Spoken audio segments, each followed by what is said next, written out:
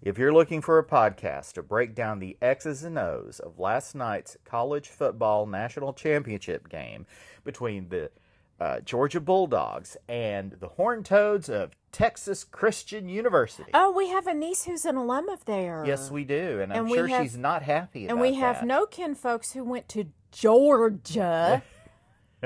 Well, although the dog is cute. Well, Ugga, yeah. Ugga the 7th or however many Uggas they've had. Yeah. But yes, but this is not that podcast. No, and they weren't playing tic-tac-toe with X's and O's anyway. Right. This is, however, comedy, tragedy, marriage.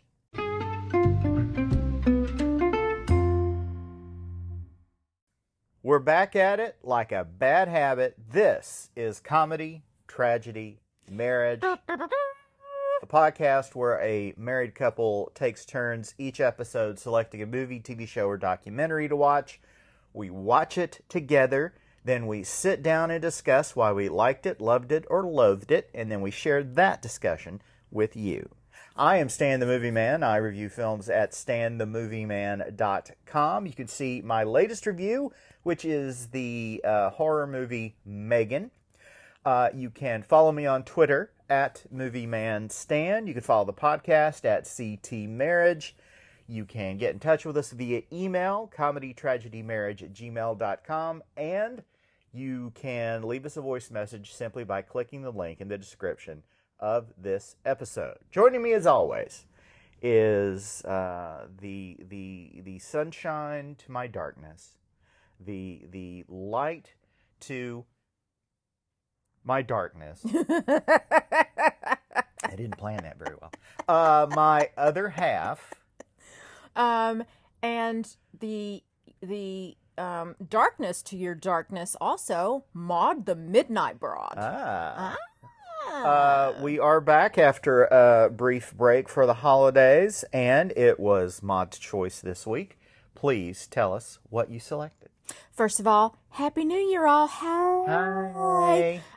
Okay, so it was my choice, and I had to actually ask Stan. I'm like, is it my turn to pick a movie? Is it your turn to pick a movie? Because, I slept a minute during our holiday break and didn't remember. He's like, it was your turn. I'm like, oh, okay, sweet, cool. So what I picked, as is so often the case, I was just bouncing around on the TV clicky thing among our various streaming services, and I searched actually specifically for the actor Gary Sinise because I was looking for one of my holiday favorite films for Christmas to watch, which stars him, which is called Fallen Angel, which we'll probably mention later in this episode. Anyway, among the Gary Sinise choices in our TV clicker thingy was a war film called A Midnight Clear. Now, this was a 1992 theatrical release. It's a war drama, obviously. As I said, a war film. Written and directed by Keith Gordon. Now, it was based upon a book by the same name, Midnight Clear, which was published in 1982 by the author William Wharton. It is set in 1944 during World War II. It tells the story of an American intelligence unit that encounters a German platoon wishing to surrender. Okay, so it was a really all-star ensemble cast featuring Gary Sinise, also Peter Berg, Kevin Dillon, Ari Gross, Ethan Hawke, Frank Whaley, and John C. McGinley, who pre-Scrubs, can we just say that even, in 1992, John C. McGinley was really honing his skills at playing jackasses because his character is utterly despisable in this film. But anyway, Ethan Hawke is sort of the main protagonist and also the voiceover narrator we hear throughout the course of the film. Now, the movie opens with Gary Sinise's character, who is nicknamed Mother because he's the oldest in the platoon at the ripe old age of 26. He's married. Also the rule follower. He's also the rule follower. He is also the only one married and the only one who's not a virgin. Which, there's a whole, little subplot in the early moments of the film that addresses that whole thing, and it turns out to be a really sweet kind of subplot. But anyway, it opens with Ethan Hawke, whose name is Sergeant Knott. His given name is Will, and with the name like Will Not, he is given the nickname Won't. So anyway, he and Gary Sinise's character, Mother, are alone in a foxhole, and Gary Sinise's character is kind of basically losing his mind. They are in the frozen tundra somewhere in Europe at this time, and he is, they're deep in snow and it's frigid and frosty, and Gary Sinise's character Mother is just falling apart at the seams, and he runs off into the forest screaming like a banshee, stripping off articles of clothing and leaving them in his trail. We learn that he has gotten some very tragic bad news from home, and that's caused him to sort of have a momentary break with logic and reason, shall we say. The film takes place in December 1944. According to the wiki, it's the early phase of the Battle of the Bulge. This unit that these fellows are assigned to was originally 12 members, and they've lost half their complement as the war has proceeded. They were chosen for this unit because of their high IQs. I think somebody didn't understand what intelligence meant in that particular instance. Yeah. Army intelligence versus intelligence quotient. John C. McGinley plays their commanding officer, who is a donkey. He's back at the command base, and he has sent the 12-man team out and on a ill-advised mission and gotten half of them killed.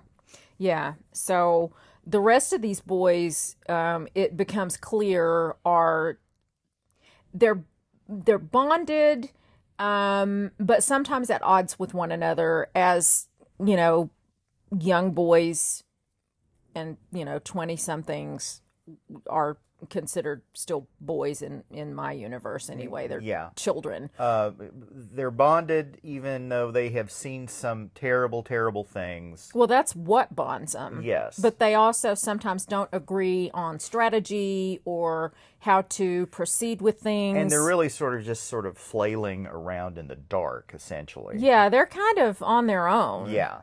But anyway, they're sent on assignment to an abandoned chateau in the Ardennes forest, and they're supposed to be scoping things out there. And as they settle into this abandoned chateau, there's they've got shelter, and there are sheets and pillows and wine and sardines, or salmon, something with some kind of canned fish. Well, there were definitely sardines. There may have been salmon too. Anyway, as they're settling in, they start sensing other activity, other people in the area. And of course, they're scared to death because they're, on their own, out in the wilderness, freezing, even though they have shelter. And, they're on the lookout for Nazis everywhere, Nazi soldiers. Well, who they're encountering is actually, at first, it's like they're being pranked. It turns out that it's a very raggedy group of German soldiers who actually want to surrender. Now, a part of this film is something that I had heard about before, and I didn't know if it was a true story or not. It turns out that it is not a true story. But their urban myth and this book, and now this movie, talk about a night during the Christmas season where an American unit and a German unit in the Ardennes forest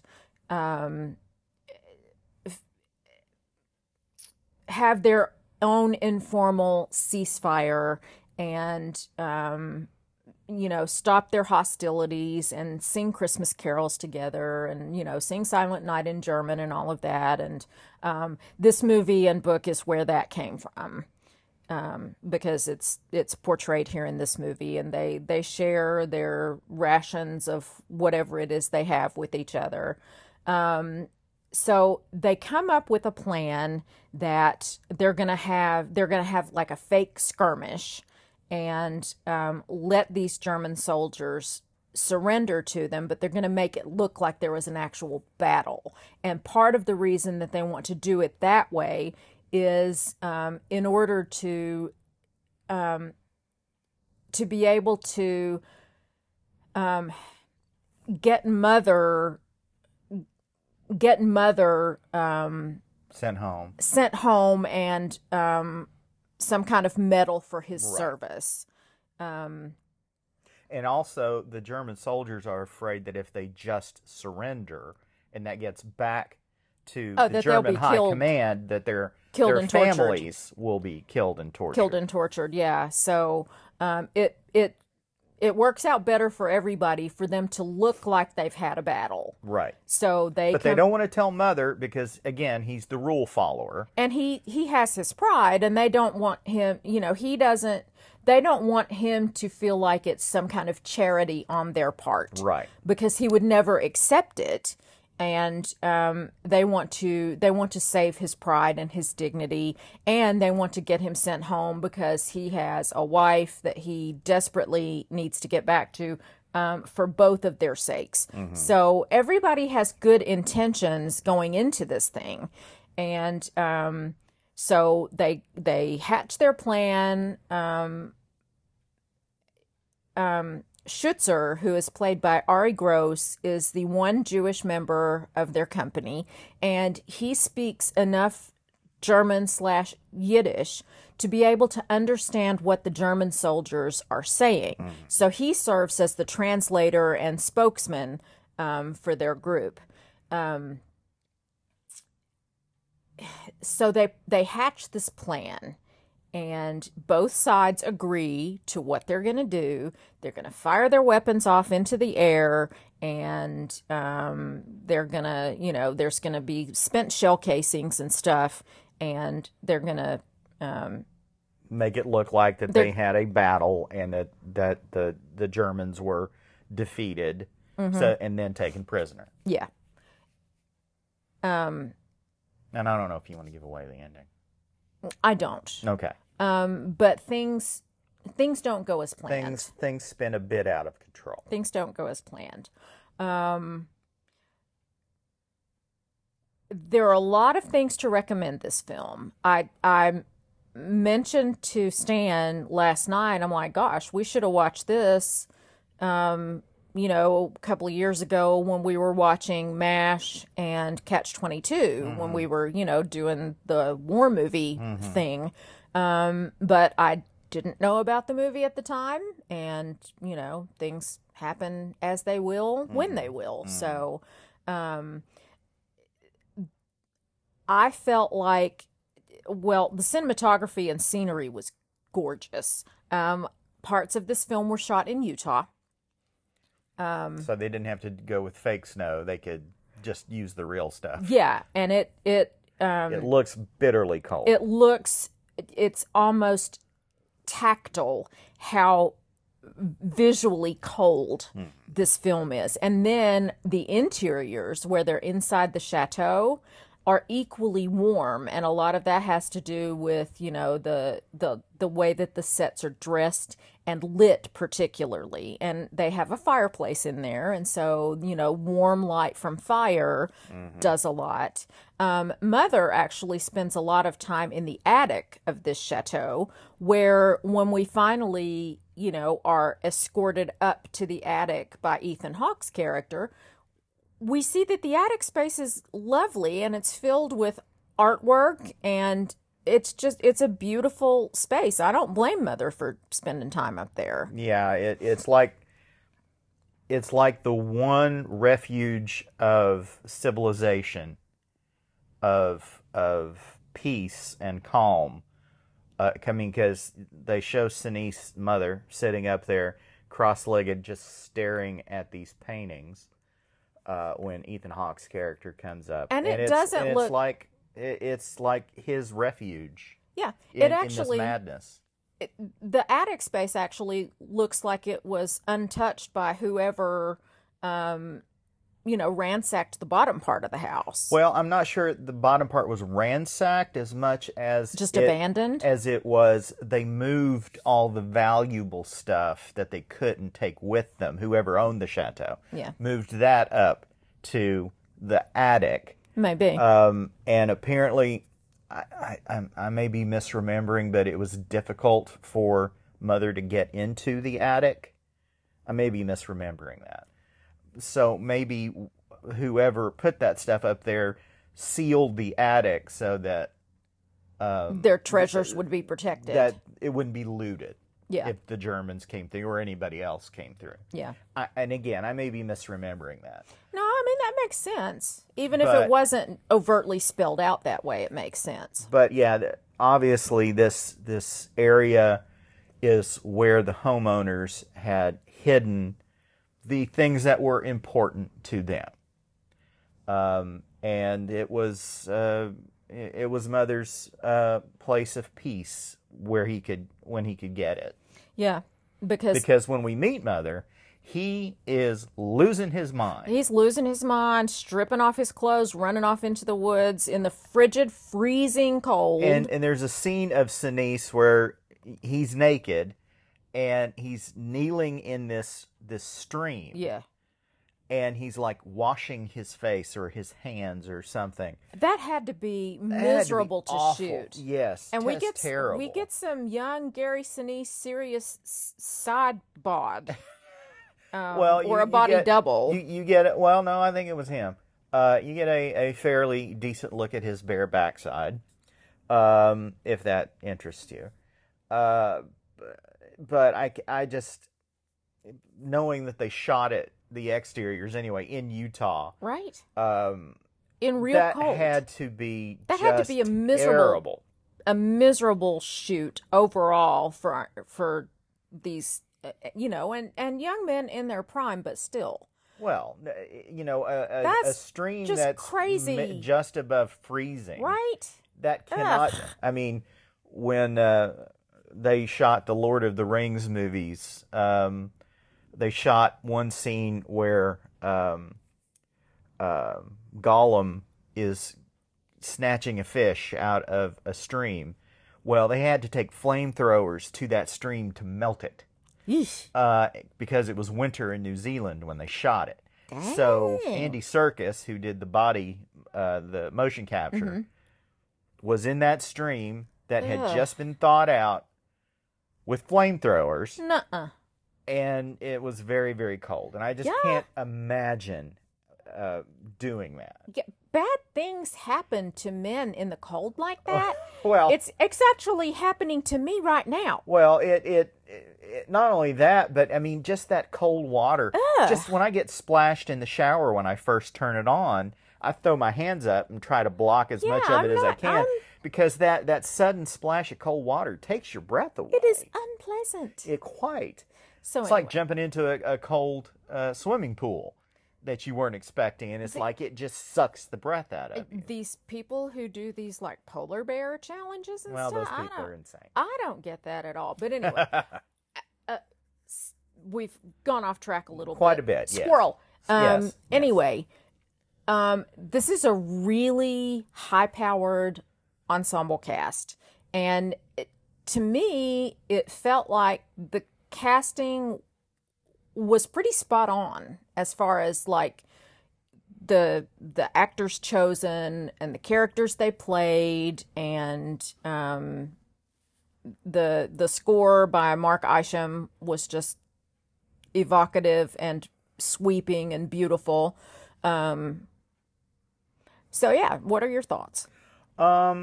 It struck me. This movie struck me as a little weird as it was going through. Yeah. Because it makes sense as it goes forward, but it was like, are they like the Germans? They hear the voices in the darkness. It's like, is this real? Yeah. Are they having a mass hallucination? Are these ghosts? Is this some sort of supernatural thing? Sorry, I'm pilfering for stuff. And it was, I just was not sure what was happening. But See, then sometimes you gotta roll with the flow. I understand. Yeah. And then we watched a movie similar to that, where you're never quite sure what's going on, The Pale Blue Eye, on Netflix. Yeah. But we'll talk about that later too. But it was like, is this some sort of like supernatural Christmas story? Or is it like a deranged group hallucination a mass, due to war? Mass hysteria hallucination kind of thing. And it's far more grounded than that. The way it's presented, because the Germans just don't walk up and say, we surrender, or whatever that would be in No, German. they were kind of, I think they were baiting the Americans to see who they were dealing with. Right. And they see that they're a bunch of kids. And this German unit is a bunch of kids and an old guy. A couple of older senior officers. Like clearly at the end of their resources. They are holed up in a cabin off in the woods. Yeah. Not that far away from the chateau. And they have, I believe, and again, I may be misremembering, but I believe there was something said about they had been on the Russian front. Yes. And had come back from that and were, just done. Destroyed. Yeah. And then, one of the Americans says, apparently the Germans are now sending us old men and kids. Old men and children, yeah. As soldiers. So, and again, like you said, they were testing the Americans. And at one point, it appears the Germans have 3 of our guys dead to rights, like pointing guns at them from a hill. And the Americans are going crazy, losing their minds, screaming and about how they're all about to die. And then the Germans just disappear. Mm-hmm. So it's pretty clear our guys really aren't much of a threat. They aren't looking for a fight. And I think that's what convinces the Germans to come forward. Yeah. Yeah, it's an interesting movie that constantly has this air of dread hanging over it. In part because it's World War II, and apparently the Germans are going to be coming through this section of the Ardennes forest shortly, and we don't know. Yeah, we don't know exactly how long, but they know that their time is borrowed. Short. Yeah. And even before you know that, it just feels like their existence is the American soldiers' existence is constantly hanging on by a thread. Yeah, and it's war movie. A lot of war movies have that in common. Yes, but if the war is the primary element in the film, now if it's a love story that happens during war, that's different. Well, in this case, though, it's they aren't in battle constantly. It's not like Saving Private Ryan, or the threat of battle is just around the corner. But A lot of still, times they're just hanging out at this house and they're on guard duty. So a couple of them are out on guard duty and the rest of them are in the house. But it just feels like that catastrophe is just looming right around the corner, even though you don't know that's what will happen. Because they aren't in an active battle area. But once the fact that these kids have been, that are led by John C. McGinley's Major Griffin, who was a mortician in his civilian life, and during one of the voiceovers, it said that he's sending lots of business to his army counterparts because he's a fool. And you just know that he's going to make a terrible decision and get them all killed, or the Germans are going to come flooding through that region, or the Germans that they're talking with indirectly, maybe it's a ruse to try to get them to expose all of the soldiers and kill them. So it just feels like there's this air of the other shoe's about to drop. Yeah, or the other boot, as it were. It's a constant threat that is not spoken, but just always seems to be there. At least that was my interpretation of it. No, I think that's fair. It's a pretty tense little movie. And it is well done. It's beautifully shot. The whole thing in the house is just like it's in another universe from outside the house. And the attic is a third universe. Yeah. And these kids, they're all supposed to be in their 20s. Like your dad was. Yes. Yeah. And it just seems like they're already old men from what they've seen. There are moments of joy in it, but there's a lot of, dread and fear and anger and incompetence and anger at the incompetence and all the rest of it. So, it is, I wouldn't say it's a fun movie to watch, but it is a film that, again, is very well made, wonderfully acted, and has gorgeous writing. And that scene you were talking about, where 4 of them who are virgins go into town before they get shipped out in a flashback, and try to find some companionship. And that turns into something very sweet and frankly unexpected. Yes. I think in a modern movie that scene doesn't end well. No. But we also remember that, even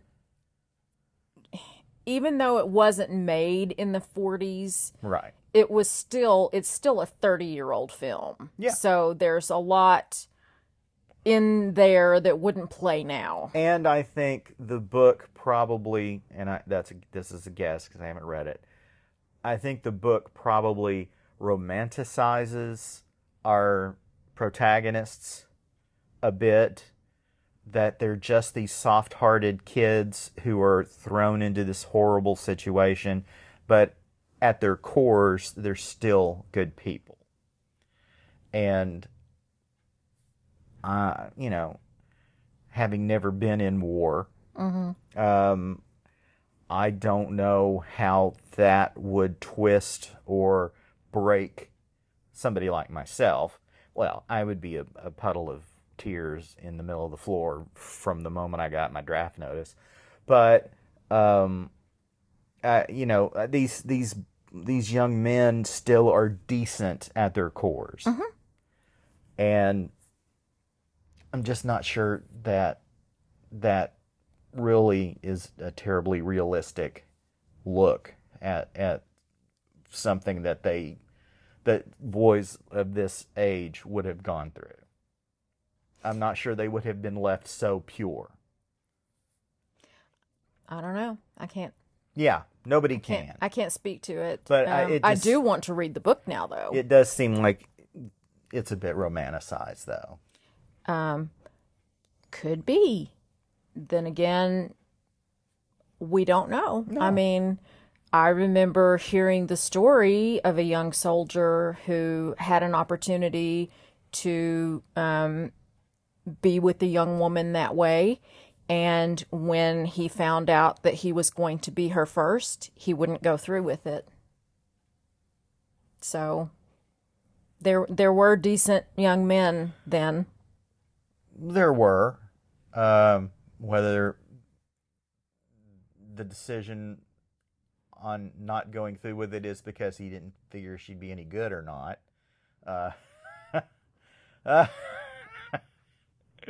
Only Stan. Only Stan. Anyway. We should probably take a break and come back and rate this. So we'll be right back after this. Welcome back to Comedy, Tragedy, Marriage. We are talking about the 1992 film A Midnight Clear, a World War II drama. It was Maud's choice this week, so let's start, as we usually do, on part 2 with what rating do you give A Midnight Clear? You first. Oh, me first? Yes. I think I'm going to give it 4 stars. But that's only because I just feel like it was a little maybe too sweet. Made your teeth hurt a little? Until the end. Yeah, it's just, I'm not sure that it is an accurate portrayal of these young men and the effects war had on them. Well, it was a work of fiction. Well, I know. So, but even a work of fiction should reflect reality. Well, and I think in a lot of ways that it did. Oh, and maybe it did. So, I don't know. But yes, it's beautiful to look at, except when it's really ugly. Yeah. And the acting is terrific. It's got a great cast. The scenery is devastatingly so both cold, gorgeous and barren, and it was good. I enjoyed it, ish. What again? It's a movie that's difficult to enjoy. It's not a fun movie to watch, but yeah, it's good. It's very good. I recommend. Okay. I loved it. I am giving it 5 big, sharp, jabby, stabby bayonets. Wonderful cast, gorgeous writing, beautiful cinematography. The score is glorious. It's just, it was very satisfying for me to watch as a girl. Okay, because I'm a girl. Duh. So yeah, 5 jabby, stabby, sharp bayonets from me. The movie has an 88% on Rotten Tomatoes. So that's pretty good. It does not have a Metacritic. It was not exactly a commercial success. I'm not surprised. The budget was $5 million, and its total box office was $1.5 million. Ouch. Kinda not good. Well, but when the DVD release happened in 2012, it was, I think they said that it was something like it was a movie that maybe was finding its audience now or something, or it had been a movie in search of its audience or something. Are you on the wiki? I am. It's on the wiki somewhere. All I see about the 2012 DVD release, reviewing it in The Observer, Philip French described the film as an ironic and at times surreal fable, and the plot twist are matched by the sharpness of its moral insights. Okay. Doesn't say anything about Yeah, it. there's something in the wiki somewhere about a film in search of its audience or something. Anyway. Yeah. All right. It is available to stream on Peacock. So it has all the commercials were at the beginning, and then after that it was uninterrupted. So, which was great. Yes. I love when Peacock does that.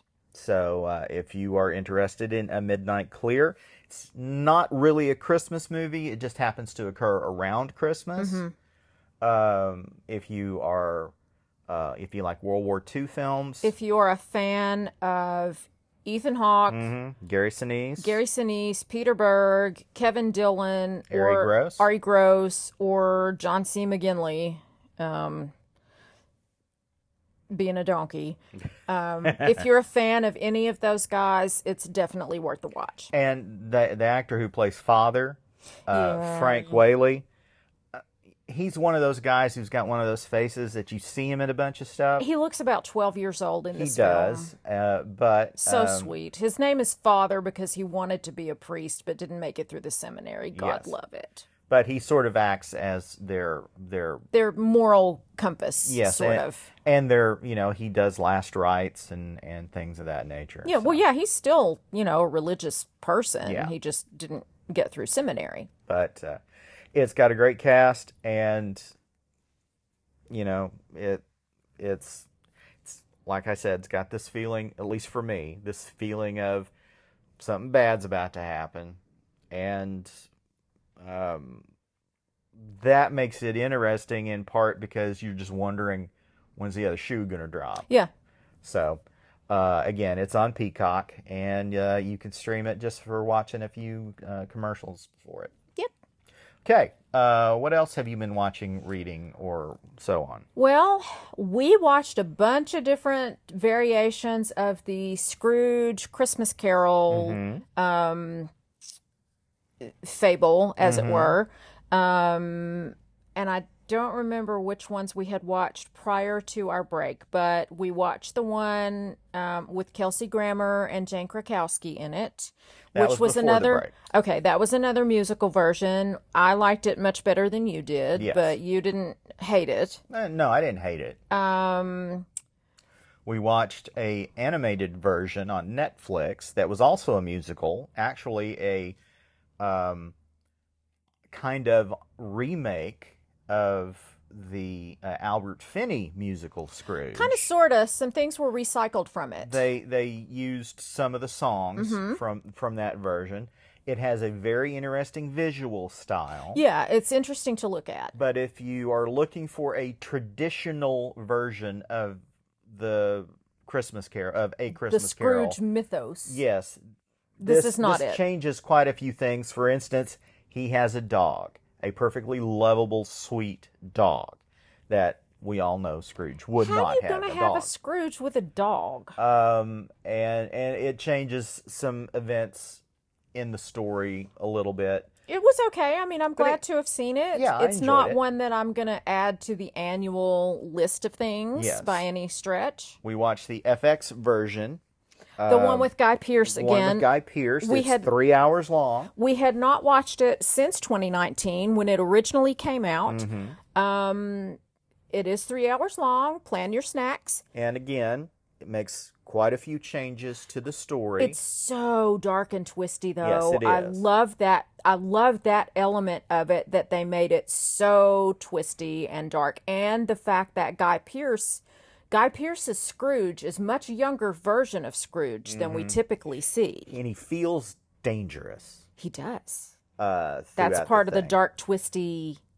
And we get a look at Marley in the afterlife, which isn't terribly pleasant. Yeah.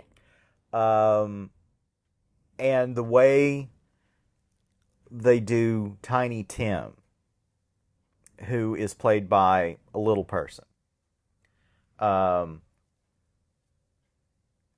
and the way they handle his demise, which it's not really a surprise. Tiny Tim dies during the Christmas Yet to Come sequence, but the way they did it is chilling and scary. I mean, a lot of people thought it was sort of long and boring, tedious, but I really enjoy that version. I love that version. It is so dark so and good. twisty and depraved in places. Well, but in the changes that they make are worthwhile changes. They drive the plot forward in a different way than we're used to, and I liked it. Really, I loved it. I liked it quite a bit. I've enjoyed that version quite a bit too. It's just it is an investment. It's 3 hours of time. Well, plan your snacks. You know, get your little mini fridge next to the couch and bundle up. We watched the 1951. The 1951 version with Alistair Sim, one of the classic versions. I had forgotten that it seems to be the most overtly religious of the versions that we see. And, you know, I'm a believer, so I appreciate that element of it, that additional element of redemption, as it were. Yes. Alistair Sim's portrayal is wonderful. He, it's a beautiful version.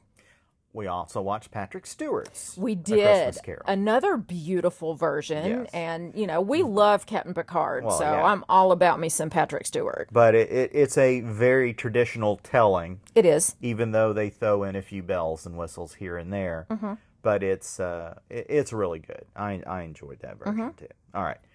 Are we done with the Christmas Are we carols? Scrooged out? I think we may have reached the conclusion of our Scrooges. I think we Scrooged ourselves. Oh no! You and I watched Glass Onion: A Knives Out Mystery on Netflix. Yeah, we did. It is. Was that during the break? Yeah. It seems like it's been so long. It was, I think, early in the break. Maybe. But it was it's a really good. If you liked Knives Out, You'll like this. I think you may enjoy Glass Onion more, because the whole mystery of it is so much more twisty than the first one. Yeah, there are elements of surprise, even for a mystery, there are elements of surprise. I've got to give a shout out to Daniel Craig as the Benoit Blanc. Benoit Blanc. He's just praline coated goodness. He just is. Now, I'm not really I haven't watched much of his anything. I'm not a James Bond person, and I don't really know much of anything else he's been in. I need to spend some time familiarizing myself with Daniel Craig, because Benoit Blanc is just glorious. Well, there isn't a much different character from Benoit Blanc as James Bond. Well, yeah. I mean, it's like there's two different people playing him. Those two characters. It's his. Well, that's called acting. Well, yes, his Bond feels like a guy that can take and throw a punch, whereas the other Bonds, to me, just were kind of pretty.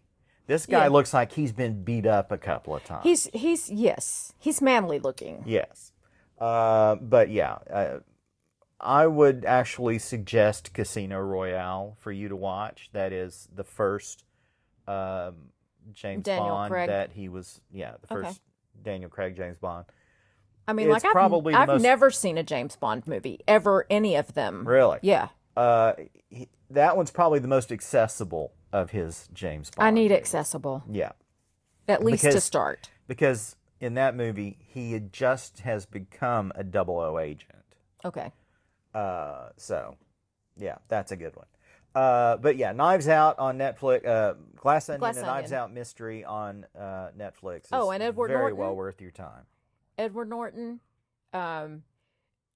divine scenery chewing.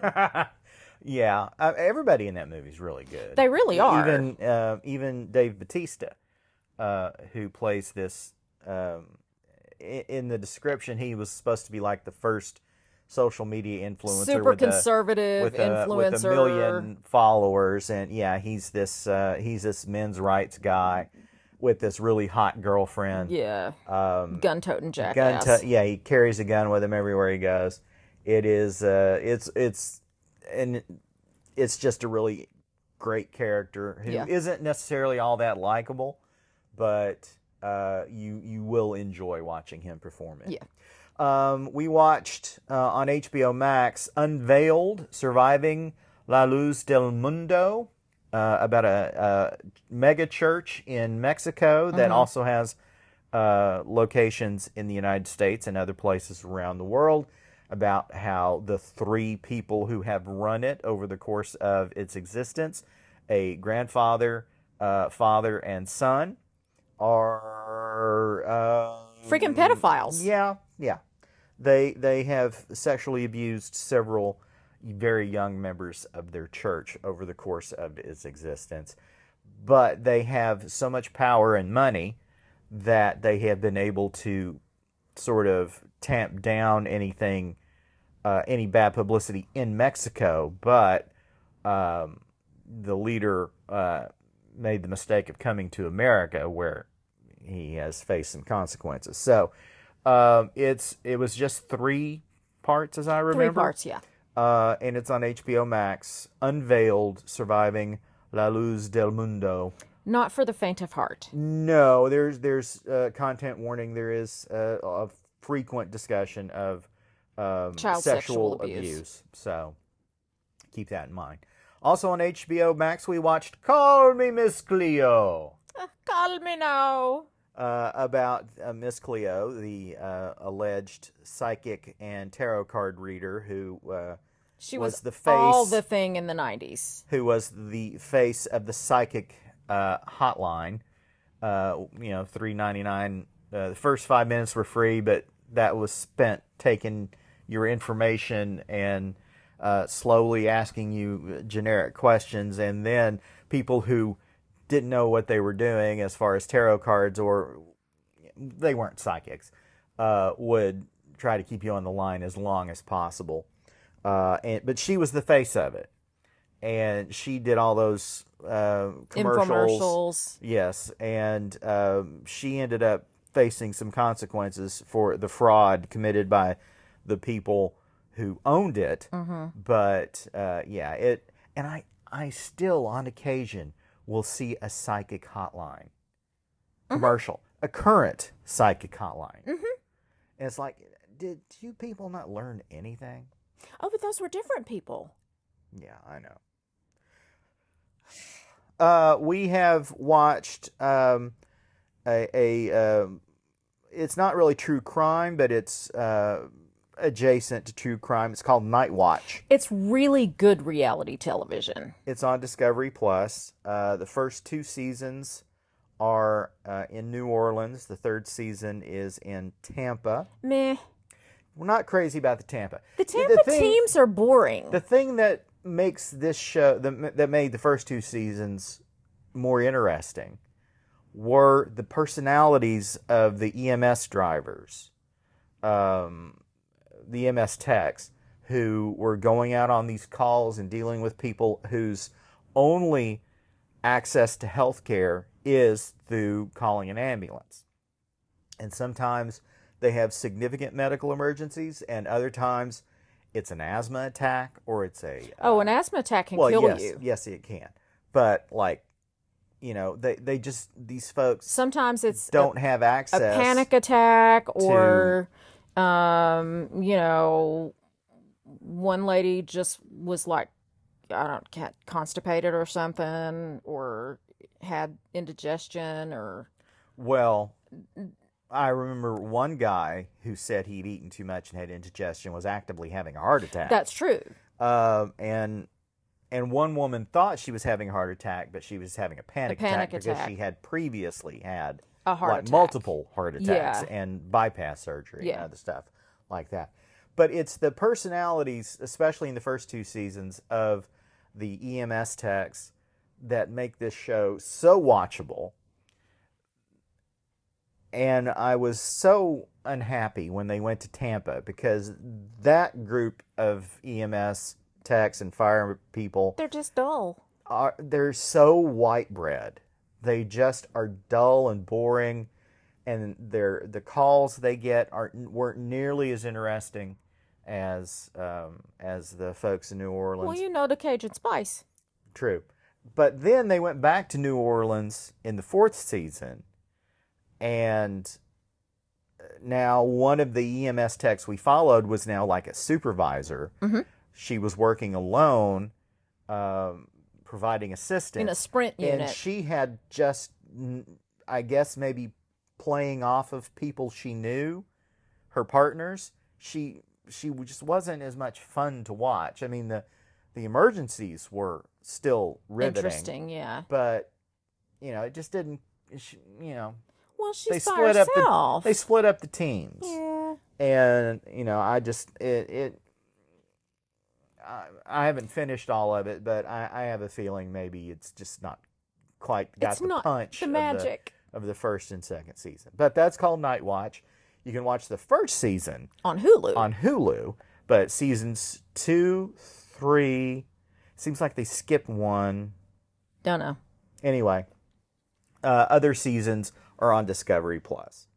As mentioned earlier, we watched The Pale Blue Eye on Netflix, a murder mystery I'm involving... moving again. Sorry if you hear things rumpling. That's Maud unclenching her legs. Set in the 1800s, The Pale Blue Eye, a detective is approached by the commandant of West Point to investigate a murder. A cadet is found hanging with his heart cut out.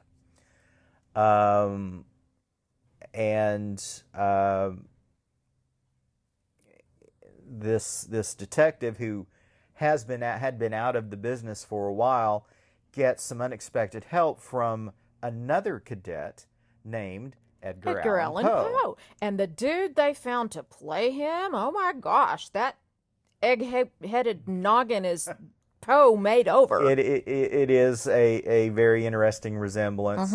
And that noggin's just huge. And the mystery is very cloudy throughout all of it until it snaps into focus at the very end. At the very end. I don't want to give away anything, but it is not at all what it seems. It's not what you're thinking. Yeah, but Christian Bale plays the detective, the old, worn out, beat up, retired detective. And I don't remember the name of the actor who played Edgar Allan Poe, but some dude who had been in Harry Potter movies. Really? Spall. No. That was a different guy. But somebody that was a guy named Spall. Snelling? I don't know. It doesn't matter. Bugging me. It does to me. Because I'd never heard of him before. But they make a very interesting team, and it's a very enjoyable... Harry Melling. It's a very enjoyable film that takes a minute to get really percolating, but once it does, it's fascinating. And I really enjoyed it. The Pale Blue Eye on Netflix. Watched a comedy special called Blocks. It is Neil Brennan. That's on Netflix, where he goes through his various insecurities and his fears. And Neil Brennan is not really the kind of stand-up comedian that is set up punchline. No, he's was interesting. He's bearing his soul. He has another Netflix special called Three Mics, where he does like straight up jokes and then tells stories, and then and this is on each mic. And the third mic, he's like, confessing his fears and stuff. Interesting. So, but it is, and it's really good. But this one's called Blocks, and I enjoyed it quite a bit. Were you paying that much attention Yeah. to it? Okay. It was interesting. Yeah, it's very good. It's on Netflix. And what else? Can I jump in? Yeah. The 1970s Bob Newhart show is streaming on that's Hulu. right. Yes. And if you think you remember how ugly the 70s were, trust me, you don't. It's more vomit colored, avocado green, harvest gold, baby mess brown, then Lots of plaid. lots of plaid, lots of groovy far out sunflower prints. Yes. And the shag haircuts and the clunky shoes, hideous and just as funny as I remembered. Yeah, it The holds humor up pretty holds well. up. It holds up pretty well. Now, granted, one of the episodes we watched tonight, where his wife Emily, played by Suzanne Plachette, gets insecure about an old college girlfriend. That felt very dated. Well, it is dated, but Bob Newhart was just always funny. Yes, he was. So Yeah. Watch it for the 70s nostalgia as well as for the fact that it's still funny. Yeah. Bob Newhart Show on Hulu. Yes. And finally, we haven't finished, Madoff, The Monster of Wall Street on Netflix. Gosh. And of course, that is about the Ponzi scheme runner who took billions and billions and billions of dollars over the course of like 40 years. As in from people. Bernie made off with your money. Yeah. And the fact that he was almost caught 2 or 3 times, it just makes this worse. Yeah. So check it out. It's 4 episodes. We've seen the first 2, and we just haven't gotten back to it yet. So that's Madoff, The Monster of Wall Street on Netflix. Cool. All right. Anything else? Nope. All right. Your turn next week. My turn next week. Haven't a clue what I'm going to pick, but it will be something. Okay. Yes. Thank you very much for listening to Comedy, Tragedy, Marriage. We appreciate it. We had some people checking out old episodes while we were off, and we appreciate that too.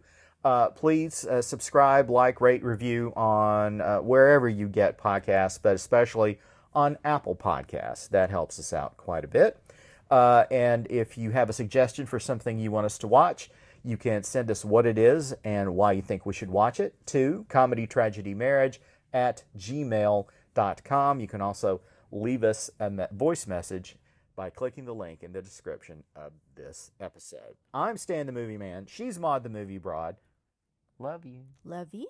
And until next time. Later. Yay!